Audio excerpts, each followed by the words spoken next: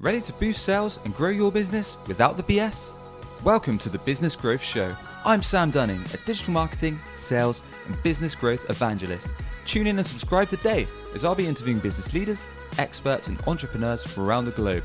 We'll be sharing actionable tips across marketing, sales, and growth without the BS to help you skyrocket your business.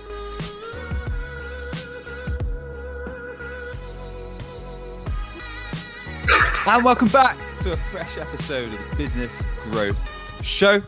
I am your host, Sam Dunning, co-owner over at WebChoice, and excited to be joined by Benjamin Dennehy today. Benjamin is the UK's most hated sales trainer. This is actually his third time appearing on the show, and his last two episodes are currently one of the most downloaded on the podcast and the most viewed on the YouTube right now. And his last episode with us was all about how to handle inbound leads, which I loved, and we had some really, really good feedback. So we've got you back on, Benjamin. How are you doing, sir? I'm really good. Thanks for having me back. Thank you to the audience. If they're suckers for this punishment, then I will gladly talk to them. Yes. Good man. So we're basically following on from before. So before we said, look, this is how you attack an inbound lead. And now we're saying this is how you run a demo. This is how you do your presentation. Although you've told me, Benjamin, when we had our warm-up before we hit record, you said, no, let's not do how to do a demo. Let's do why you should not do a demo. So before we jump into this, what was the thought process behind that, Benjamin? Well, the thought process is this. So I got to caveat this because there'll be a lot of people freaking out, particularly in the software and the tech world or whatever it is, right? So yeah, of course. Demos have a function, but often they are done in the wrong place at the wrong time. They're often done too early, and they're often done as a crutch. They're often done as a means of selling in the instrument itself, or they're done at the behest of the prospect that's made no commitment to buy, regardless of what they see. They just want to have a look at it because they're intellectually curious. Some will buy, some won't. And my view is that the demo should be the presentation, but there's no point presenting something until you know for a fact that if they see what they like, they can afford it and will buy it. Sure. So it's all about slowing down to speed things up. And so doing a demo is great, but at the right time. And as I say, it's a crutch for most salespeople. If you just have to do a demo and someone buys, why do you need people? Yeah, because you can automate so much now, right? Automate this. And what is the purpose of the human? Oh, they're there to answer questions. Exactly. They're the free consultant talking through the process. So, yeah, if people just want a demo, just say, go to the website. It's all up on YouTube. Watch it yourself. Oh, no, I don't want that. I still want to be able to pick your brain. Oh, well, if you want to pick our brain, you have to follow our process first. Gotcha. No, I just want that. Well, then you pick. So that's why I don't believe you should do them as a part of the process. I can't wait to get into this because of the point you just made, because so many companies in the B2B space, especially in the tech and the software as a service and a SaaS space, that's the process, isn't it? Like you head onto their website, if you've seen it on an ad or you've seen their email newsletter, whatever process drove you to their landing page or their website. And nearly every call to action on the website is book a free demo or request your demo. And the first step is probably you have a discovery call or some kind of discovery over email. And then they want to share their screen. They want to get you on a Zoom, a screen share, and go through it. So perhaps we should, and I want to stir a few people up, but hopefully share some useful insights, which means we can waste less of our time talking to people, like you say, that want free consultations and actually get more deals over the line with qualified prospects. So on our last episode, which you can catch on How to Handle Inbound Lead with Benjamin, we talked all about kind of having conversations with leads that come inbound and moving them through to kind of a qualification process. But let's say we've done that. What's kind of the next steps in terms of saying, well, you said we don't need to run a demo, we don't need to do a presentation. What kind of comes next after we've realized that this is a qualified lead and this is perhaps someone we could do business with? Well, if I've qualified them, and by qualified them, it means I know that they have problems that our software or whatever it is I'm going to show them can fix. So we know that. We know why those problems exist and that they're motivated to fix them. So that's important. It's not, you need to know they have problems, you can fix them. You need to know that they're motivated to fix them and why. Secondly, you need to know that they can afford the solution when they see it. Yep. Yeah. This is really bad. Because how many times have people given a presentation for whatever it is, and the prospect says, "Look, I love it. I think it's great, but it's a little bit out of our price range." Sure. Yeah. Or I can't afford it. Or it turns out that the person you present the demo or the solution to doesn't ultimately make the decision.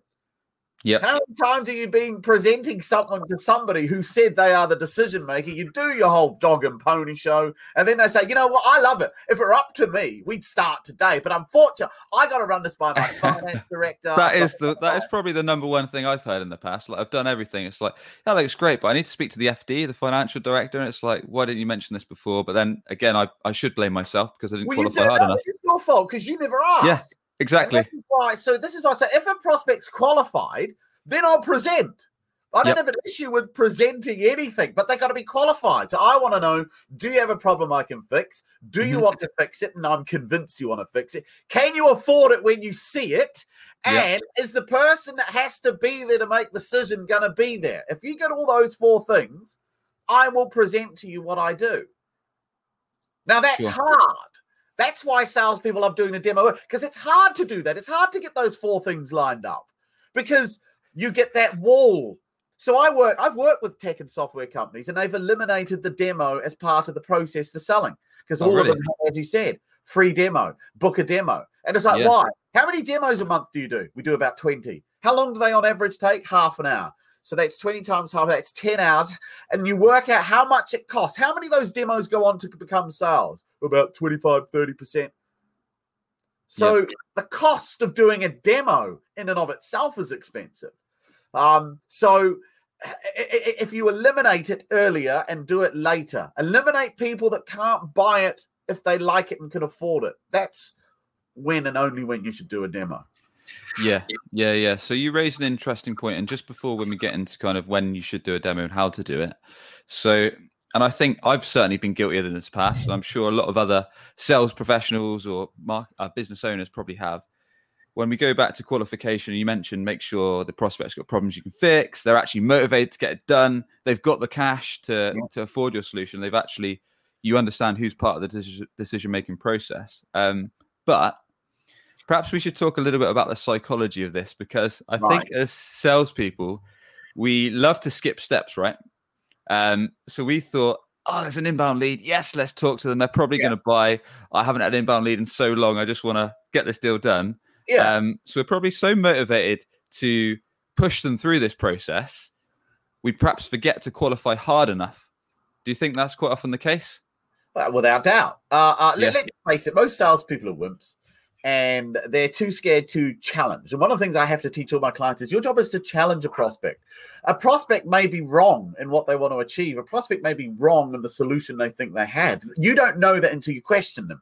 So you also see something that they haven't had an inbound lead for a while and they're excited. Well, there's the first problem. They're excited. That means they're emotionally attached to this process. If you're emotionally attached to the outcome of anything, you're not a professional. Imagine your lawyer getting excited because somebody, great, we're going to have a trial. Well, why don't we forget all the challenging the evidence, but just get right to the summing up?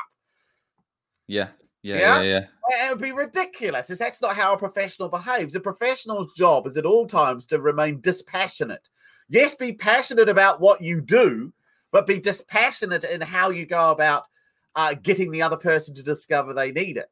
So, from the outset, if you're excited about it, in fact, if the moment I know I feel excitement in a sale, I know I'm going to screw up.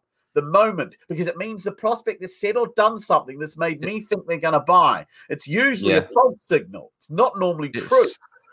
And it's I know to challenge. I've found from my experience personally, it's quite often the case through either lack of prospecting or lack of marketing to actually drive these leads. So the leads coming in are so dry that when something comes in, you think, I need to close this, when in fact it's just a lack of abundance, really. Of course, it goes without saying that you should have a full sales pipeline of leads coming in daily.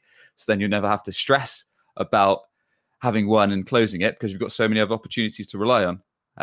So I think that's quite often the problem in that sense. Well, that is a fundamental problem because most salespeople don't like prospecting. So anyone would rather sit back and take an order. Let's be honest. I mean, that's a great way. You know, McDonald's has made $1 billion business out of not selling anything, right? Of course. Yeah, you just go in and place an order. So it is a very good model, but you've got to have the right product and the right. You're not with SaaS. I mean, this is something I'll give you. This is a question I ask. And it's certainly a question I would start asking when I work in the SaaS world. If somebody comes to me, the first question that's on my mind that I need to understand is this, and this is a great question. And every time I've asked this question, I've actually got an answer I'm quite pleased to hear. So if somebody's come to me, and I get it a lot nowadays, people contact me, they reach out to me. Just you want to add a caveat, I won't talk to someone unless they actually pay to talk to me now. 85% of inbound leads are, hey, Benjamin, really love your stuff. Would love to have a chat with you about some training. Now, I know 85% of those are just people wanting to chew my ear or just want to have a chit chat or are curious about what I do or just want to understand a little bit more. That's not going to make me money. So I say, look, book a consult call. It's £100. If I decide I can't help you or we decide to work with each other, I'll give you the £100 back. 85% of people don't bother to do that. So I've eliminated 85% of targeting. So if you've got a big sign saying free demo, you're attracting tire kickers and time wasters. Of the 15% that pay the £100, I've got a 95% close rate. That speaks volumes, really, doesn't it? Volumes. My job as a salesperson is to eliminate tire kickers, free demos, free quotes, attract tire kickers. Yeah? You may as well dress up as a giant turd and advertise for flies. Oh, dear.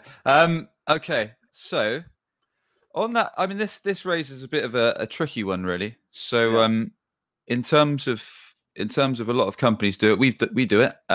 We advertise the fact that we can give you some kind of free initial assessment or consultation. So does probably 95% of software companies that I've ever seen.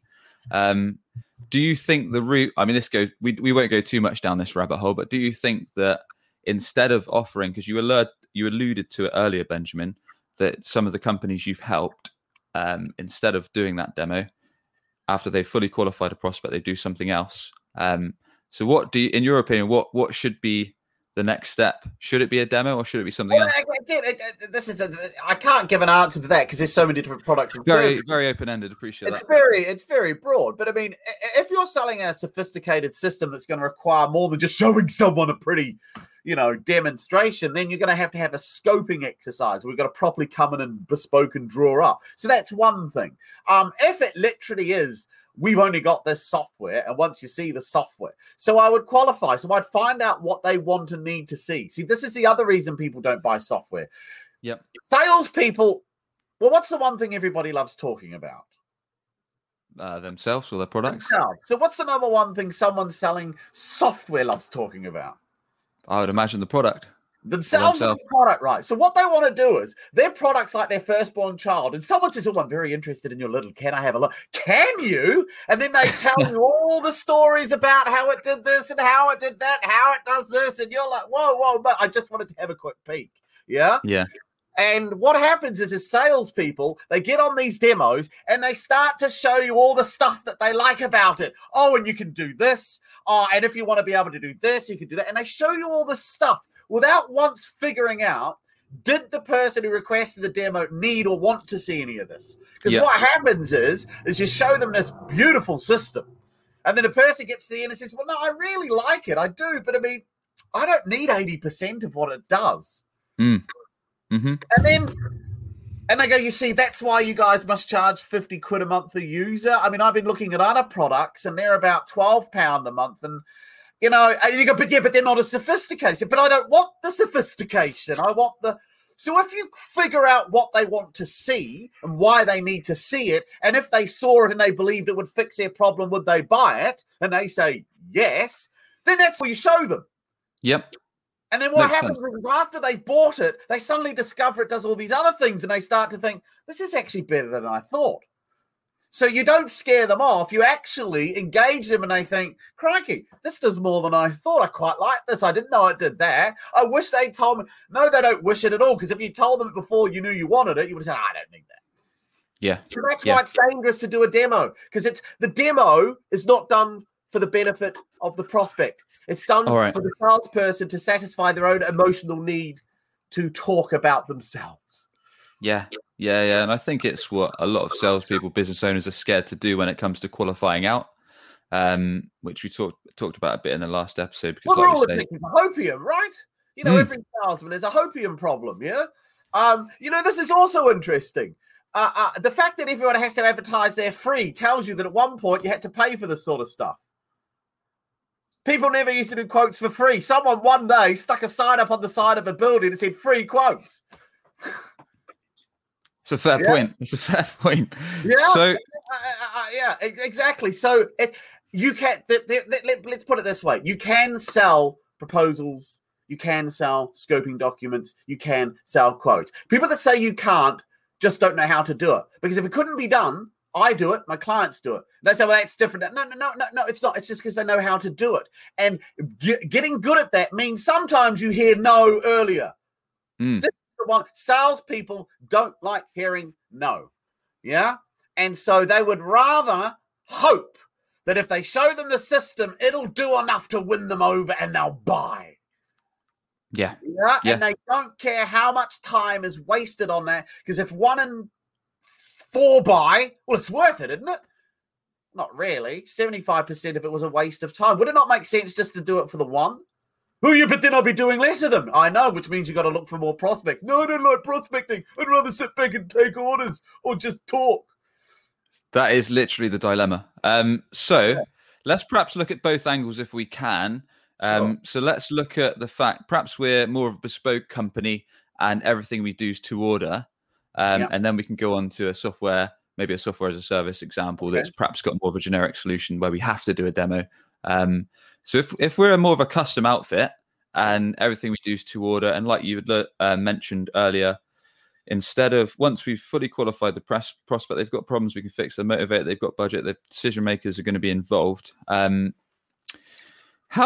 are some best practices when it comes to saying, look, this is our process. The next step is we need to scope this out in full. So we even need to do like a Zoom call. We need to come to your office, whatever it may be. But you're going to have to pay for this service. Yeah. Because I know a lot of people tuning in are probably thinking, wait, I need to charge people for this service? How do I do this? How do I ask for it? Well, look, think of it this way. Think of it like this logically. If you can't sell a £200 proposal, how the hell are you going to sell a £5,000 end product? Yeah, this is the fear. The fear is I don't really know if I can actually sell 5K, let alone 200. So I'll roll the dice and hope someone will pay the 5K. Yeah, it avoids me having to confront the fact that I can't actually sell. I rely on whatever I have to do that for me. So how do you sell these things? You've got to do them at the beginning. You see, this is why people screw up. If you wait until the end of that first conversation and then drop an, oh, by the way, we charge for these documents, you're going to get a lot of pushback because it's the end of the meeting. And they can say, well, look, I've really enjoyed the chat. Well, I've got to go. I'll be in touch. Yep. And because if you're following the traditional model of selling where you show up, throw up and hope you've done enough, you're always going to end with that. So I do it at the beginning. I tell them, look, if we don't say no to each other, we have to agree a next step. Okay. Are you comfortable with that? And everyone says yes. And then I then say, shall I tell you what that is? Because I've only got one. And no one ever says, no, let's leave it as a surprise till the end. Yeah? No one ever does that.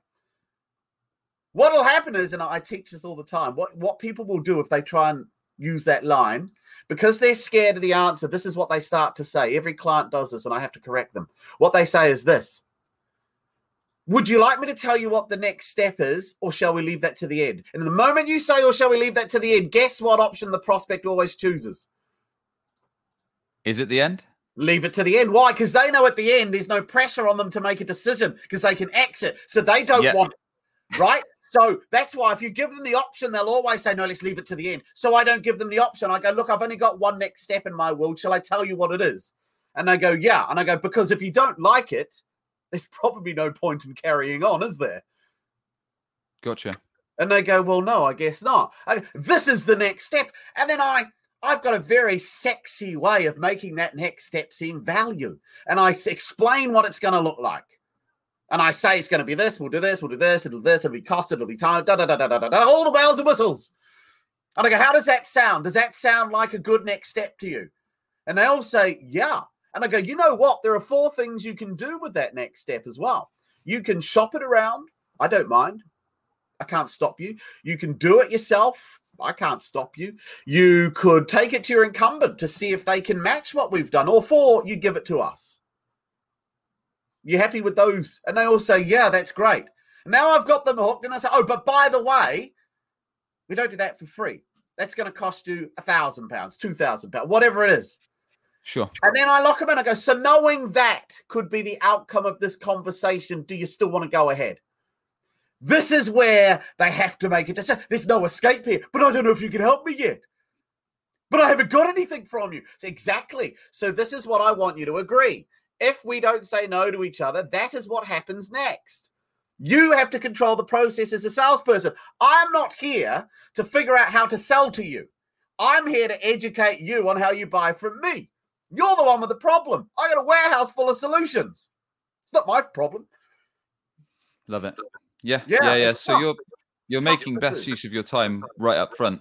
So before you've even got into the nuts and bolts of what they need, their problems and such, you're literally saying, this is how we do business. This is our process. Like it or lump it. Yeah, that's it. If you don't want to finish this meeting and know that, then don't. And they'll be, oh, no, this is where they get scared. This is where the hope kicks in. This is what salespeople are addicted to. Hope. Yeah, but this could be the big deal. This could be. No, there's nothing there. If this person isn't willing to stump up £200 at the end of this meeting and your product's worth 5K, what does that tell you? They're not serious. They're probably not going to do anything. They don't have any money. There's a lot more it tells you about why this won't go forward than it will go forward. You're not going to lose something because the person, but maybe you will. I don't know. Very few and far between, though. Someone says, that's outrageous. I'm not paying £300 to properly scope out fixing my problem for a £50,000 solution. That's crazy. You're an idiot. Never happens. In fact, all my clients that do it, the reaction of the prospect is usually the thing that breath takes them, because most of the time, not all the time, but virtually most of the time, the reaction is the prospect looks at them and says, yeah, okay, that seems reasonable. Yeah. And do you think the issue is, say that again? I said, they say that's reasonable. And I go, because it is reasonable. Do you think the issue is that, I think whether it's a business owner, whether it's a salesperson, is just so used to offering everything up for free. This is like a shock to the system almost. So they think if they do ask for this, they're just going to get rejected instantly. Well, it's a company cultural thing. Despite all the wonderful marketing and the fluffy words we can put about our commitment to this and our love of this and our values, at the end of the day, most businesses don't care how you get over the line so long as you get over it. Yeah? And so the attitude is just do whatever you have to do to hit target. As long as it's not illegal and we can justify it, then do it. That is the approach, despite all the crap that people spin around. Because if they didn't, they'd actually say, actually, guys, the integrity of how we get there is more important than whether or not we get there. But that's not the attitude. Imagine if the legal profession was like that. Look, it doesn't matter how you get an outcome. So long as it's good for your client, it doesn't matter how you get there. The legal system would break down, because it's not the outcome that matters. It's what everyone's done to get to the outcome, because that ensures that whatever it is, even if you don't like it, probably right. So that is the problem. Listen, salespeople aren't allowed to do this. I've trained people that have got really good. They've avoided doing proposals, but the company's insisted, no, you've got to see a proposal. You've got a quota. Often they're VC-backed companies, because these guys love to be able to say, we got £100 million in the pipeline. It's all bollocks, yeah? But it looks good for the people on the back making a load of cash. Couldn't agree more. I mean, it's not sold until the cash is in the bank. No. So yeah, like you say, unless that pipeline's going to close, it's useless. I was supposed to give a talk to a company and they hadn't paid me. And I said, and it was on the day. And I said, well, you got 3 hours because I'm not turning up. And they paid. Did they? Good. Yeah. Yeah. You see, this is it. Yet there is no sale. A promise to pay is not a sale. A handshake is not a sale. Even a signed contract is not a sale. The only time you have a sale is when that money hits your bank account. Couldn't agree more. And this is what people don't appreciate. Yeah, it's not a nod and a wink and a PO. A PO means nothing. Yeah, it's got to be cash in the bank. And so that's why I'm in this. I'm not in this to make friends. I have enough friends. I'm not in it to make enemies, because I don't need any enemies. I'm in it to be trusted, and people trust me, and I know they trust me because they pay me before I get there. Yeah. Now, you have to be trustable for someone to pay you before you deliver. But think about it. Virtually everything in your life, you pay for up front. Go to McDonald's. When do you pay? Before you eat. Go to the pub. When do you pay? Before you drink. Go for a flight. When do you pay? You don't pay after it and say, I'll pay you if there's no turbulence or if I enjoyed the flight or if That'd be nice, wouldn't it? Good. You know, virtually everything in your life that you pay for, that you do, you pay for up front. It's only when salespeople have something that's really expensive and sophisticated that suddenly it's, oh no, we couldn't expect them to pay up front. Yeah. And I guess it gets early commitment, right? So especially if you are, let's use software as another example, a lot of software sales, especially in the enterprise, you're talking 50K, 75K, 100K plus solutions at times. Yeah. And I suppose if you are charging them for this scoping exercise, it gets early buy-in, because once they've gone through that process with you, they're kind of involved. So you're probably building up a relationship. You're spending time with the point of contact. You're drafting something together. You're having a lot of back and forth. And then they think, as long as they like you and they actually get on with what you're doing, you've got your foot in the door. You're embedded in them as a partner. You've embedded yourself. But first of all, more importantly, to get to the point where they agree to pay you for that, you must have demonstrated you're also trustable and someone that they want to take that risk with. Yeah. So you're already better than your competitors. Mm-hmm. So it's hard to do because it's uncomfortable. But actually, the reality is very few people, unless they are tire kickers or non-decision makers, very few people refuse to stump up a little bit if you've done it right. You've got to do the rest of the meeting okay. It's not enough just to get them to agree there. If the rest of the meeting is a complete pig's ear, you ask stupid questions, you rub them up the wrong way, you make them feel uncomfortable, then it ain't going to work. Yeah? So it's not the fact that you've asked them to pay that'll probably ruin it. It's the fact that everything that came after that turned them off of you. Yeah. And just before we'll spend a little bit of time at the end talking about more generic demos, but just before we get to that, let's say they have agreed to this free assessment, this free scoping course, whatever it may be, that's our initial paid hook. Is it a case of then we just run our normal qualification process that we talked about on the last episode? Is there anything else we need to consider that we perhaps didn't cover beforehand? And anything we need to mention at the end? Last time. So, that last time we were just talking about working in inbound leading. We did talk about upfront contracts, and we talked about kind of going through these qualification stages, talking about the problems and making sure they're motivated, they've got budget and they're decision maker and all that good stuff. So is it essentially effectively going through that? And it depends on the complexity of what you sell, right? Sure. So for instance, I sell sales training. Now, no one's going to commit to a 6 to 12 month reinforcement training program based off the back of a 1 hour meeting with me. So I sell in a proposal, but I call it a taster session, right? And in the taster session, I explain to them why you do what you do, why you're doomed to repeat it, what it is that I'm going to show you that's going to help you understand why you do it. Then I'm going to show you a way to fix it. And at the end of that, you as a company make a decision. Do we want more of this? And if so, are we going to commit? Or do we not want more of this? Because I'm not sure we're willing to do this.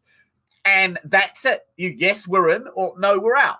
Yep. So the second step, if you're selling in a bit of software, say, you would need to look before we can determine as an organization if our software fit for you. We're going to have to figure out a few things. What systems do you run on? How many users? So the next step is to dot all those I's, cross those T's. We'll then present you with what that investment's going to cost you, what the timelines look like, and we'll give you a document, and that's it. Whatever's in that document, we will stick to. It won't change. If anything happens, if we screwed up because we didn't ask certain questions, and as a result, the cost goes up, we bear that ourselves. Because this step is where we properly look under the hood and give you the solution. And at the end of that, you'll pay for that, but at the end of it, you can either give it to us, you could shop it around, you could do nothing, or you could do it yourself. But that document will tell you how to fix your problem. And most people, why would they give it to someone else if they say, well, this is good, this is exactly what we want, I'm happy with the timings and I'm happy with the money, because we've already discussed that's what we wanted to work to anyway. So the next step, depending on how complex whatever it is you're selling, will fulfill that need. Yeah. Gotcha. Gotcha. Yeah. Well, I'd say that's very, very, very useful if we do offer more of a custom solution and it's not necessarily off the shelf. Let's flip this. Yeah. And we've only got a few minutes left, but let's say All we right. run more of a software as a service model. Perhaps our solution is a bit more generic in the sense that it's kind of set features. There's not too much we can chop and change. So it is like people pay X amount a month, and it is what it is. Well, So the same with me. I sell my boot camps, right? Telephone prospecting, questioning boot camps. They don't change. That's an off-the-shelf product. Off the shelf solution, exactly right. So if we have qualified everything, let's say there's a couple decision makers. Maybe we've said, look, the sales director needs to be here, the financial director needs to be here, the CEO needs to be involved. Yeah. 3 or so people. We fired up the demo. Are there any best practices that we need to consider that perhaps people tend to do that are awful and that we should be shifting our mindset towards when we're actually in front of them? We've already qualified them and we need to consider. The problem with demos, I don't know if you've sat through many, but I don't sit through a lot because I think they're a waste of time. But I've sat through quite a lot. And the first thing you realize about most demos is a person using the system isn't that very good on it. Have you noticed? Every time they click something, it doesn't do what it's meant to do. And you end up watching them. No, wait on, click here, click. So the first thing is you better be so bloody proficient that it goes smoothly. Yeah. Because the more complicated you make it look and the more frustrated the viewer is watching it, the less likely they're going to want to buy. This looks like a lot, this isn't as smooth as I thought. That's the first thing. So you need to know how to deliver it. Yeah. Delivery skill.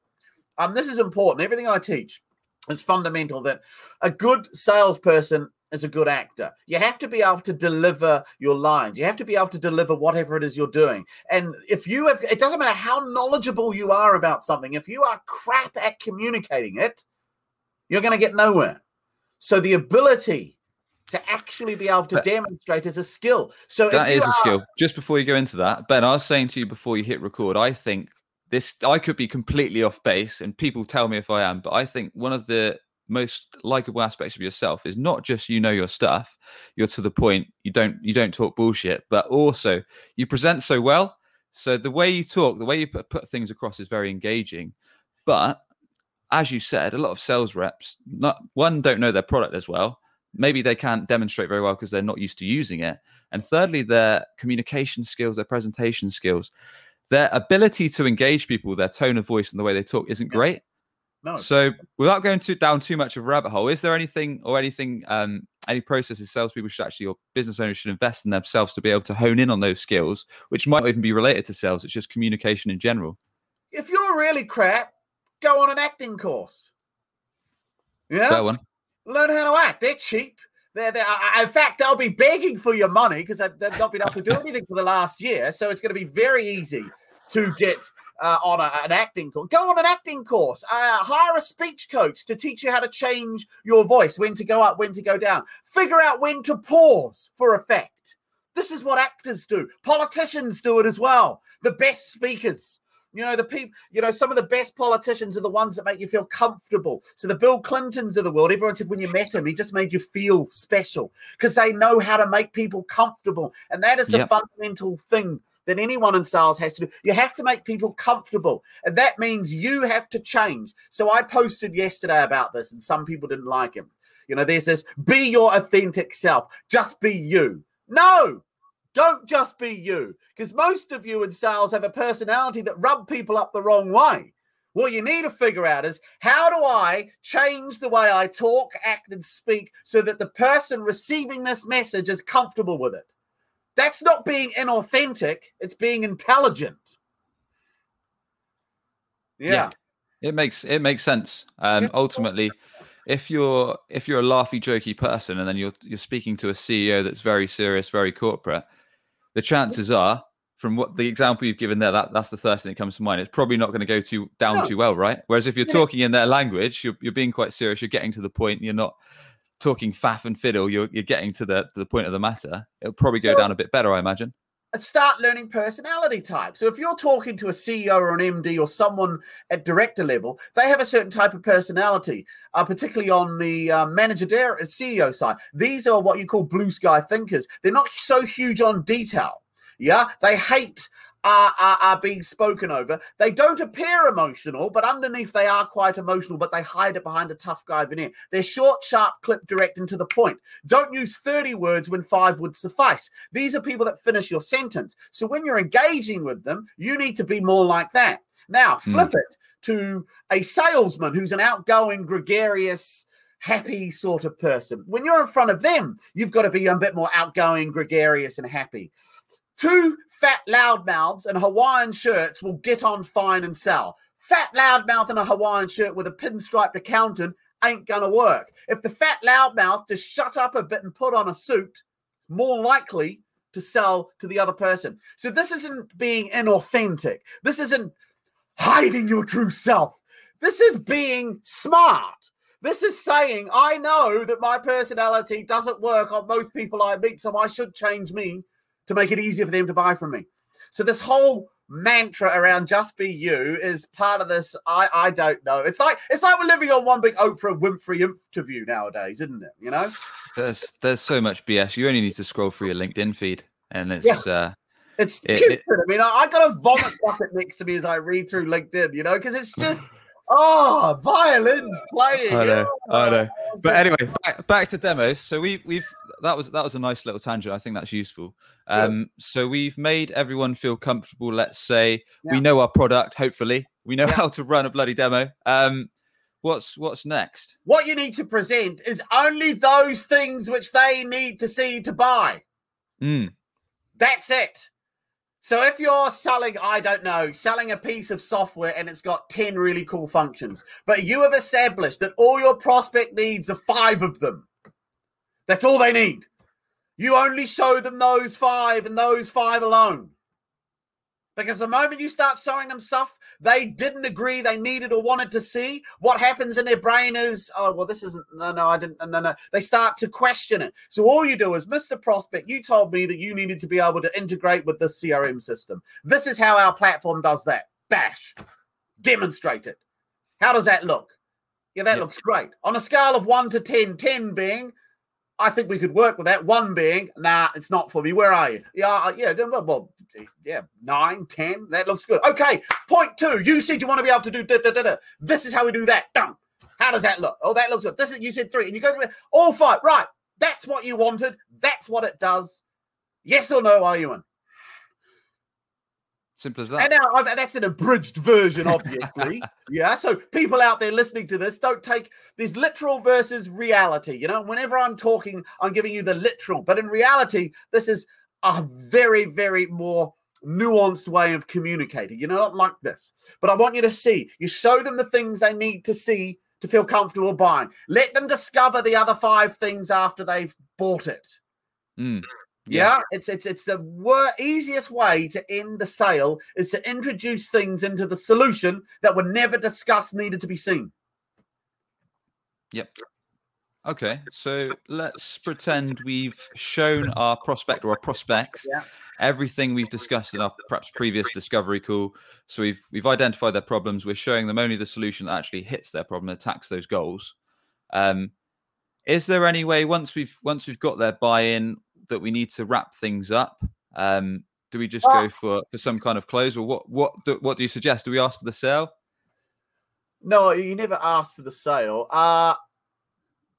All I do, I can speak from my world, and it's translatable pretty much into most worlds, is if I've done my job well, I end with 2 questions. I go, all right, so you've seen everything it does on a scale of 1 to 10. You've said you're a 10 on all of those. Couple of questions. First question, do you believe that our system will fix and eliminate all the problems that you discussed you wanted fixed? Now, they should say yes. If they don't say yes here, something's gone wrong, right? So they say yes. And then I'll ask them why. Why do you believe that? I've got to get them now to justify back to me why they've said yes, because now they're buying the product.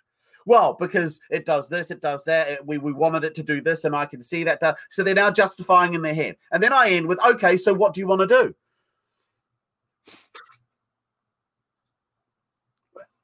I guess we're in. Well, no, you could still say no. No, we're in. We're in. All right, fine. So how do you want to move forwards? What's next? Well, I don't know. Do you send us an invoice? I can send you an invoice. Happy to send you an invoice. Yeah, so they talk you through it. So But again, like I say, this is all very abridged. When I work with companies, you've got to figure out how to do this in your particular This is a snapshot world. view, of course. This is a snapshot view. This is the literal. But it's very simple. And once you get this pattern and once you get this understanding, I am not there to plead with anyone to buy my stuff. I know I'm good at what I do. I know my software will fix these problems. So I'm not here at the first part to convince you. Now I've shown you it fixes those problems. You have to make a decision. Yes, we're in, or no, we're out. And we already know how much it'll cost, and we already know the people that need to make the decision are there. So now you have to make a decision. Mm-hmm. It's pretty straightforward. How often do once you've gone all through those processes, how often do people ever say no? In my world, I can only speak from my world, maybe 3 to 5% of the time. Yeah. And it's not because they don't believe what I won't do will work. It's because they actually acknowledge they don't feel comfortable doing it. Which means the solution was they just didn't want it, which is fine. Your solution may fix someone's problems. It doesn't mean they want it because they may not like it. And that is why it's important when you do a presentation to only address the things they want to address. And then if they agree that it fixes it, but they still say, but I still don't like it, there's not a lot you can really do there then, is there? It's like, well, okay, it's not fine. Yeah, or no, we're never going to be able to do this, or I don't feel comfortable doing it. Then that's fine. I'll take that. That's a qualified no. I'll take a qualified no. It's over. I'm not going to beg you. I have dignity. Yeah. Another 4 of these meetings lined up, so I'm not fussed. I only need 3 to buy off me this month. I've got 5 more to go, so I'm fine. Yeah. So the only time you ever have to beg for an order is when you've got nothing in your pipeline and you're desperate. So it's your fault. It always goes back to the level of activity in your pipeline. This is the only reason salespeople put up with crap, is because they're broke. I asked this, and I did this the other day to hundreds of salespeople. I said, if you were a billionaire and you only sold what you sold because you loved it, you were an evangelist, you loved how it changed people's lives and made them better, and you just wanted as many people, and you didn't care if people didn't buy from you because that was irrelevant because you didn't need their money, would you put up with half the crap your prospects put you through? Everybody always says no. So the only reason you're doing it now is because of your selfish motivation for their money. Let go. Stop trying to sell and only resort to fixing problems. And if they don't see that your solution fixes it, or they do see it fixes it, but they don't like it, I'll take that. I don't need your money. Nicely summed up. Nicely summed up. It is. I think a lot of it's mindset and behaviors, isn't it? It is all mindset and behaviors. It's all mindset. Yeah. Because it certainly is. It's easy to say, but it's something else to actually put the graft in and make it happen. But it goes back to the Buddhist mantra: the root of all misery is attachment. Yeah, anything in your life, work, private, whatever. If there's something that's making you miserable, what are you holding on to? My boyfriend doesn't love me, then leave him. But I love him. I hate my job. Quit. I need the money. Then shut up. Yeah? So if you're miserable, you're holding on to something. If you let go, the misery goes away. If you let go of trying to get an order, trying to get a sale, trying to get a meeting, and just say, actually, I'm just going to get good at how I get there, and whether or not we get there, that's an added bonus. Life is a lot easier. I think it also shines through, doesn't it? Yes. In my experience, and we'll wrap things up in a sec, but definitely in my younger days of selling, because I was sometimes just so keen to get deals over the line, the desperation comes through in the tone of your voice. Yeah. And people don't like that. People can sense that. Your buyers aren't idiots. So they know exactly what's going on. Well, to demonstrate how obvious it is, we all grew up watching The Simpsons. There's that character in The Simpsons, the salesman called Gil. And Gil is an utter nervous wreck loser. That is the stereotype. The Simpsons very good at stereotyping personalities. And that's what they came out. Gil, the loser. Oh, no, Gil's not going to feed his family again tonight. Please buy. Oh, no. That's what a lot of salespeople are like, because they start to act like that. Oh, okay, well, look, what we could do is we could maybe, I don't know, maybe there's something I do on the price. If I was able to get the price down. And as a buyer, I'm waiting for this because I know you're desperate to sell. And all I got to do is say, I don't know. Maybe. Look, I tell you what, I don't really want to do this, but I'll go on. And then I leave thinking, yeah. And it's all because salespeople deserve the way they get treated. If you want to be treated differently, you got to act differently. The world doesn't have to change for you. And on that bombshell, Benjamin Dennehy, thank you very much for coming on, sir. Please do. Always a pleasure. Always enjoyable conversation. Do tell us more about how everyone tuning in can learn from you, how they can connect with you, and the best way to get in touch, please. The two best ways, LinkedIn, obviously. So just my name or UK's Most Hated Sales Trainer. Also, I have a YouTube channel where I put up a lot of content, me making live phone calls. And seeing as we are live and there may be people watching, I've got 2 boot camps, questioning strategies and telephone on the 5th and 6th of May. They will be the last ones until the autumn. I've had enough. I've done about 40 of these things in the last 12 months, so I'm taking a break. So if you want to, if you've been sitting on the sidelines, lurking and procrastinating, this is the opportunity because they won't be back until autumn. And who knows what will happen between now and autumn. Nice one, sir. Thank you once again, Benjamin. Really appreciate you coming on, and it's been good fun. Thank you.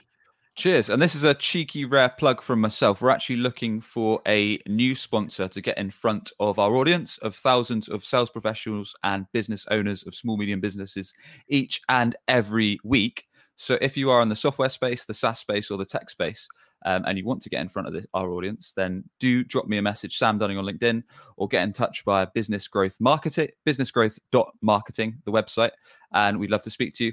As well as that, all of Benjamin's details will be on the website. And apart from that, we really appreciate you tuning in, and we'll catch you on the next episode of Business Growth Show. Are you tired of hunting for clients? You could be missing out on regular inbound opportunities, all because your website isn't on the first page of Google. Perhaps you're already spending money on marketing, but your website is failing to convert your hard-earned visitors into a consistent flow of leads and sales. Want to learn more about WebChoice's unusual approach that brings ideal clients straight to you? Book a free digital marketing assessment today at webchoiceuk.com. That's webchoiceuk.com.